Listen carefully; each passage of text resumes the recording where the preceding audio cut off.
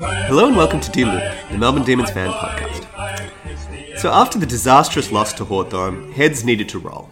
And the first head is Nita Rao, dropped for attitude issues, a bad temper, and also because she didn't watch the game. But in lieu of Nita, we have a terrific replacement, a man who drove 4 hours from Warrnambool to watch that horrendous game. Welcome, Louis, to the podcast. Thank you, Kieran. It's a pleasure to be here.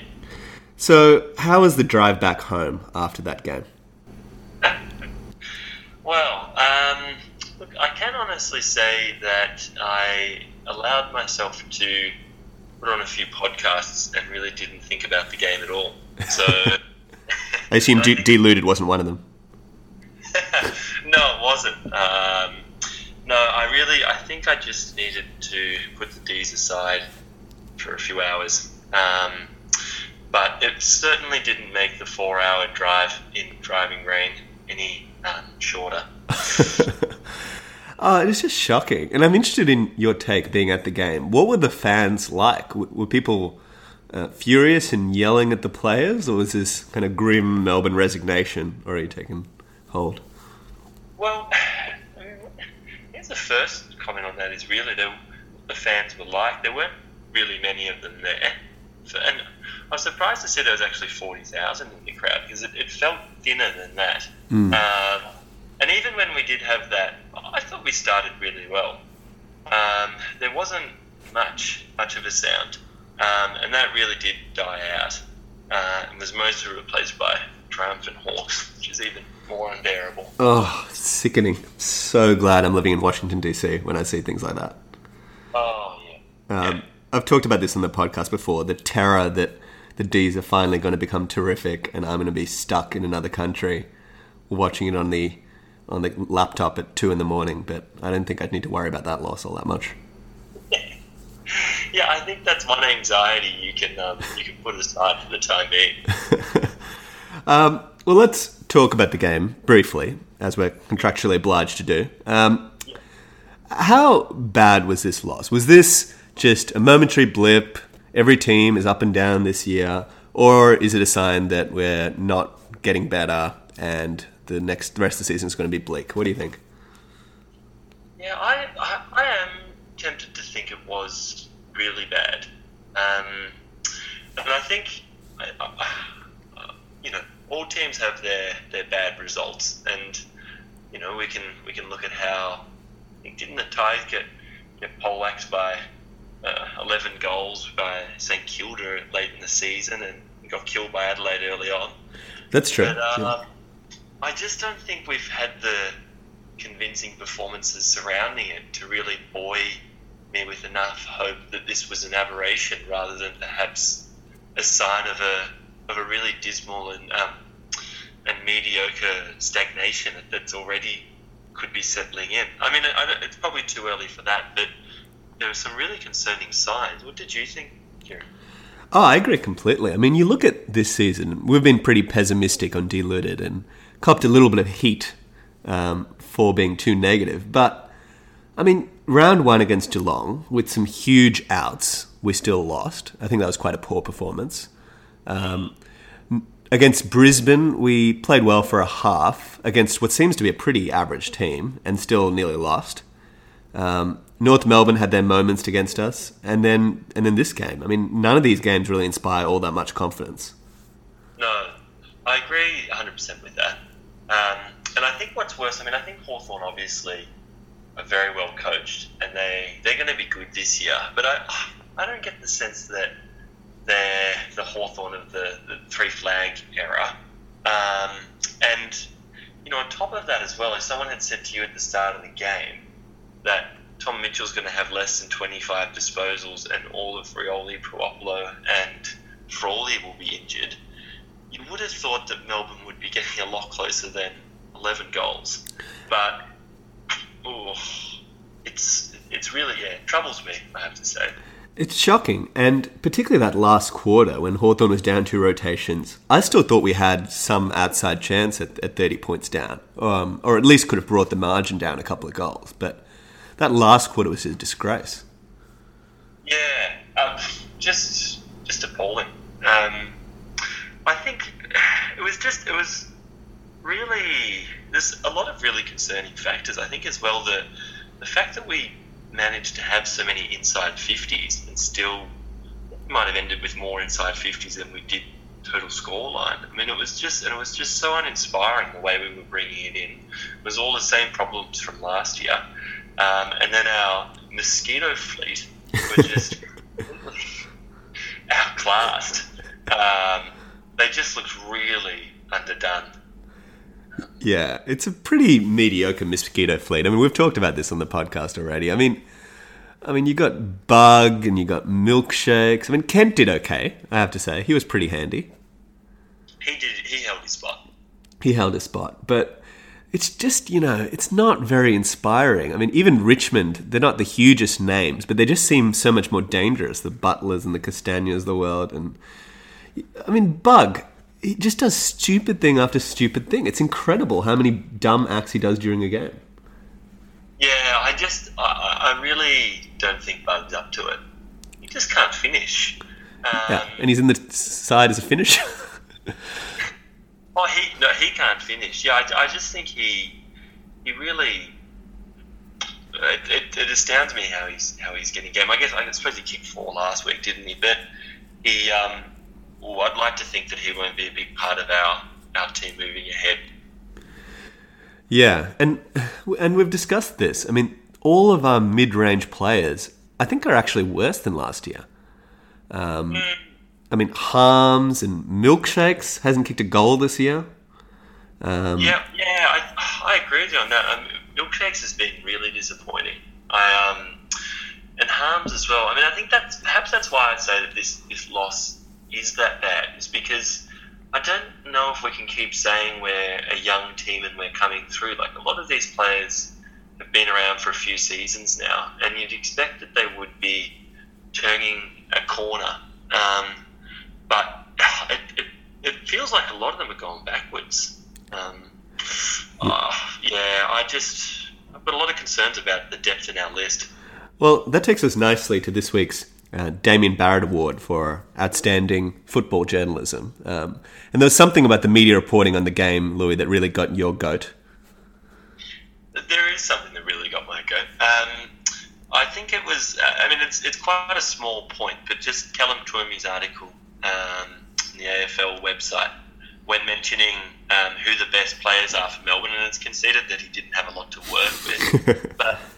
After naming Oliver number 1, which I don't think would be in much contention, the name that follows immediately after is that of, and I have to say, I like his sort of self-appointed cult hero status, but Neil Bullen's game on the weekend was seriously average in my estimation. Putting him as our second best, I know there wasn't much to choose from, really makes me wonder what game Callum was watching. Yeah, he was really average. I mean, he did a couple of things in the last quarter, but when the game was on, I didn't detect Nibbler at all. No, neither do I. He just seems so slight, I think, and he's finishing. His disposal is just so average. I mean, the way that Nibbler likes to go back and take a set shot, he's done it a couple of times now, I've noticed, when from outside 50, when he clearly doesn't have the range. Yeah. And in an effort to get there, he sort of shanked it out on the full. Stuff like that, I wonder how much more he's going to develop as a footballer. And I wonder, consequently, how far we're going to go as a club when players like him are consistently named in our first 18. Yeah, well, I think players like him and Milkshakes rely on very narrow pieces of luck or skill that divides good games and bad games. I mean, so Milkshakes had this knack last year of kicking all these goals, and you'd notice that often they would just sneak in, and it feels like this year his shots just miss, and therefore he looks like this really average player. I think that's probably fair. I think he did improve throughout the season, though, as well, and he sort of started nailing a few from outside 50 at clutch times. I mean, he really did... progress a lot as the season wore on, but it's really not working at the moment. Yeah, he might just be a late season player. So let's turn to the next question. Yeah. Is Goodwin a tactically inept coach? Well, I think inept is definitely. I mean, it's a high bar for him to be completely inept. He is able to be flexible and vary things around, but I did sense that he was outcoached on the weekend. We really just seemed to look like different sides after that 15-minute burst where we piled on 3/4 of our score versus the rest of the match. He just didn't seem to have any answers after they stopped all our run. Well, the thing that really frustrated me throughout the game was putting Jones on Mitchell, because it's a classic, tactical win but strategic loss, right? Like, you put one of your best midfielders on Tom Mitchell, who is a good player but is not super damaging. You keep him down to 24 possessions, fine. But then we lost Jones's influence around the ball. And given that Tyson was out, our midfield was pretty thin anyway. Yeah, I think that's a good point about the lack of depth and then consequent reliance on the Joneses of the team. But I think the inverse of that as well is that Mitchell was averaging, I think, 45 possessions coming into the game and had been dominant. So at the same time, I wouldn't say that was a bad move. It'd be hard to say that was a huge loss in the context of Mitchell getting 20 less touches than what he's been averaging. But don't you think we could have put Bernie Vince on Mitchell and probably achieved the same thing? I mean, Mitchell's not super fast. I think he's exactly the kind of player Bernie would be good at tagging. I mean, Bernie did nothing anyway, as far as I could tell. Well, yeah, I think probably would have made more sense to try that. But I have to say that wasn't probably Goodwin's worst blunder, I don't think. All right, well, give us the worst. There's a list. Yeah. I mean, I just don't know what's going on with the back line, just how easily teams are scoring these runs of goals against us. I mean, the way that they all go up at the contest, in wet weather football, and then you just have one of these small forwards standing out the back that pops an easy goal. The amount of times that happened on the weekend is just, it just looks so routine. Yeah, well, that takes us to our third big question from loyal listener Lior. Was the Lever trade a failure? Well, it feels like early days on that. It's clearly early days. It's provocative. I mean, what are we assessing against Darcy Fogarty and an ever-increasing first-round pick of next year? But I think at this stage, obviously, Lever hasn't been very good. He just looked really down on confidence, I thought, as well. I mean, he seemed to be running to the right spots a bit, but boy, some of his blunders as well were pretty bad, getting caught and turning it over and running over the ball. He just looks like a different player from Adelaide. I'm wondering what Lever we got. Yeah, well, I think maybe everyone underestimated how important Talia and Hartigan were last year. And Lever got a lot of the credit because he kept getting the ball. But maybe those other players were critical to his effectiveness. Yeah, I think that's a possibility. And that does make me think that there's still time for him to find a similar role in the DC, even in the absence of those other quality of defenders. I do think that he will find his spot and will be a good player for us going ahead, but it doesn't seem like it was the boom recruit it promised to be as touted last year. Right, given the amount that we gave up. And, I mean, it seems to me that the Lever thing is really ultimately a gamble on the McDonalds. The theory being Tom McDonald will become an effective forward and Oscar McDonald will become a gun, key defender. And both prongs of that, I think, are a bit shaky. I mean, I think Oscar played pretty well for the most part. Yeah, no, I agree completely. I think a bit shaky is kind. I'd say when put it that way, it's a highly speculative investment. And if you add relying on Sam Frost to be the other tool in the equation, it then becomes, almost a game of Russian roulette. But I do think that Oscar McDonald is really coming on well. I thought he played well as well on the weekend. And T-Mac, I mean, he hasn't. Obviously, he's been injured, and I think that could still come through. But I don't know, just the defence there. I mean, Hibberd just doesn't look himself this year either. No, he doesn't. Yeah, he's had a poor start. Jeddah's been average. I mean, clearly Hunt has had a poor start to the year. It's remarkable. I don't know who our backline coach is, but it hasn't been a great run. No, it's just something really does need a change. I think. I think it's some of the players too. I mean, I just don't think Wagner is up to it either. No. I mean, he started well, but I think they'll replace him with Hunt. I think you just got to commit to Hunt, and he'll have his ups and downs. But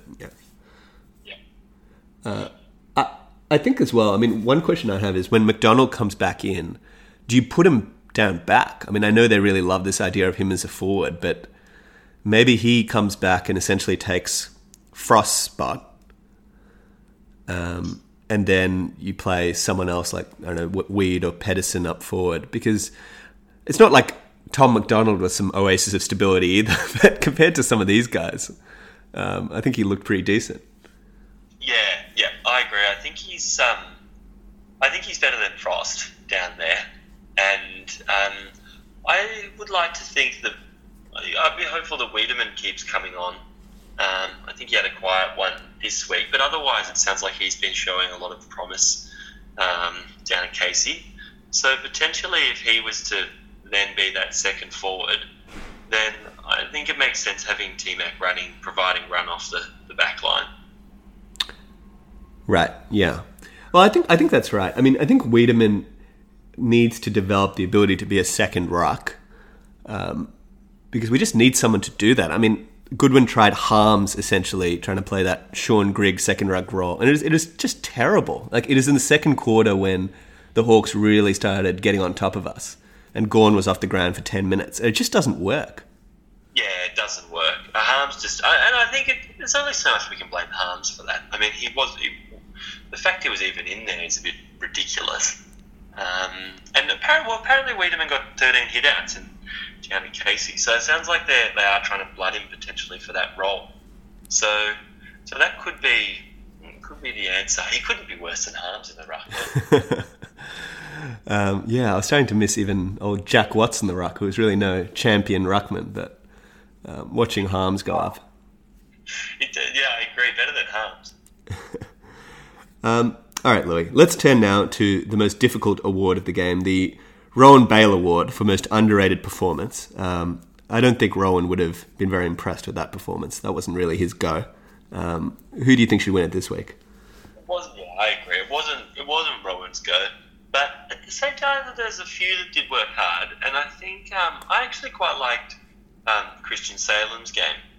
I thought he did work hard throughout the day, and that I thought he looked like the one mid that was consistently lowering his eyes when he was bringing it into the 50 and hitting targets. So I liked his work. I thought he showed a lot of intensity too.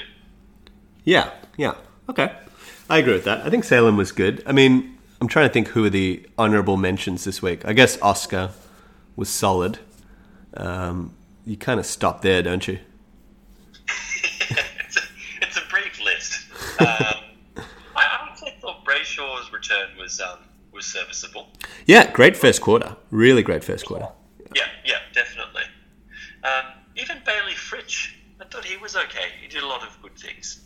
He had his moments, yeah. I think he's doing enough to keep his spot. He's not dominating, but yeah, I think you drop Kent before you drop Fritsch. Yeah, I think I would be dropping Bug. I said Bug. I said Kent. I meant Bug, yeah. Yeah. I always mean Bug in that context. Yeah. I assume that. Okay, well, let's talk about that. Let's talk about next week, the Tigers game, the perfect matchup after that performance. Who are the ins and outs? Well, I think the man we just mentioned, Bug, needs to go. And I suspect we might disagree on this because I do think it's time that we start trying to invest a bit in Wiedemann. think it would be a good time to bring him in and give him a go, because we just lacked structure, and with Hogan pushing so far up the ground, I think we need another tall. So that would be my replacement there. But I suspect that you might be keen on seeing Mitch Hannon back. I do like Hannon a lot, and I would happily throw him in there, but I'd maybe drop Milkshakes.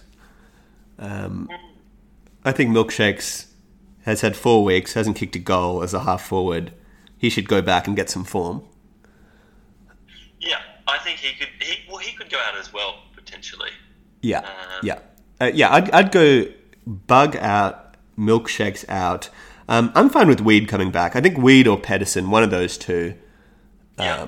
I mean, Pedersen's probably a bit of a safer bet, given he's a more experienced player. But I agree, at some point we just need to bite the bullet and give Wiedemann some games, because he looks very promising. Yeah, I think it's time that we should invest in him. I like Pedersen; he's such an honest trier. But I think Wiedemann has more of a future, to say the least. He needs the game time. So he does. My changes don't stop at the forward line, though. Oh, continue. I think we really missed our lack of depth in the midfield was on open display on the weekend. I thought we really missed Tyson in there, and Viney, of course, it's already an obvious one. But I'm hoping he's recovered from the illness, and then I think Harms would have to come out. Yeah, potentially, which is very depressing, given how much Deluded invested in Harms as the player of this year. I think we said he'd be top 5 in the best and fairest or something. He's not looking like that. I think that's very reasonable. I mean, Nibbler's not super safe either. No, I think Nibbler could go as well. I think it then becomes a question of who comes in at a certain point. But Nibbler and Harms, I would certainly think are on the endangered species list in the first for me. What about Hunt in for Wagner? Definitely. Yeah. Yeah, 100%. I think that's a bit of a no-brainer change.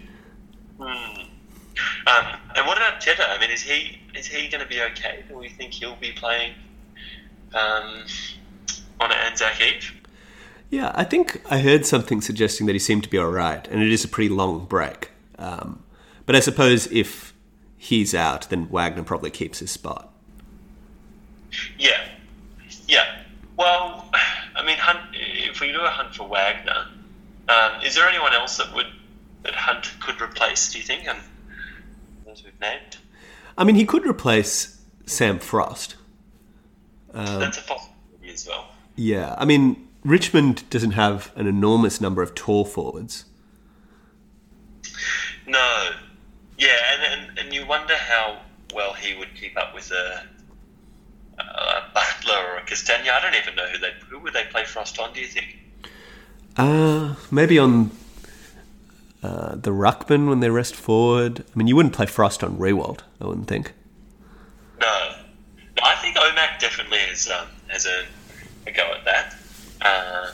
But yeah, look, I think Frost could be due for another rest as well. Oh, Frosty. I feel bad about Frost. I've always loved Frost, but he has too much chaos about him. I mean, we can't have him deep in defence. Yeah. Maybe we should put him on the wing and just get him to charge around. I think that might work. The problem with him too is he's just such a liability with his kicking again. He just sort of has a tendency just to charge and throw it in the boot. It kind of looks a bit suburban underage football often. Well, Nita made a good point. She thinks that Frost is a little bit like Majak Daw, this physical beast with amazing pace and leaping and all this stuff, but just doesn't really know how to play the game. I think that's probably fair. He's another one that you sort of had the sense was really coming on a couple of years ago, but doesn't seem to have taken his game to the next level. Absolutely. But look, That's the way it is. And at the very least, we've taken the podcast to the next level with the introduction of Louis Robertson. Louis, thank you for joining us on this week's edition of Deluded, the morbid edition. Oh, it's a pleasure. Yeah, no, we won't be that bad. We'll come back. So give us your prediction. What's the result against the Tigers? We'll come back, but it won't be this weekend. I think I think Richmond are really good still. I think we could lose by 8 goals on this weekend. See, I think we're generally pretty good at these big set-piece games. So I think we'll lift, and I think we'll lose by 20 points. I'd be very happy with that. Yeah. Based on what I saw on the weekend, I think that would be a substantial improvement. And we've already gone back to looking at improvements rather than assessing the team for a quality competitor, which is what it should be. But Oh, God. All right. Well, thank you, everyone, for joining Deluded. It really is only the diehards that must be listening into this week's episode. Thank you to Louis for joining us. And please follow us on Facebook, Deluded Podcast, Twitter, and we will be back after next week's game. Go D's. Go D's.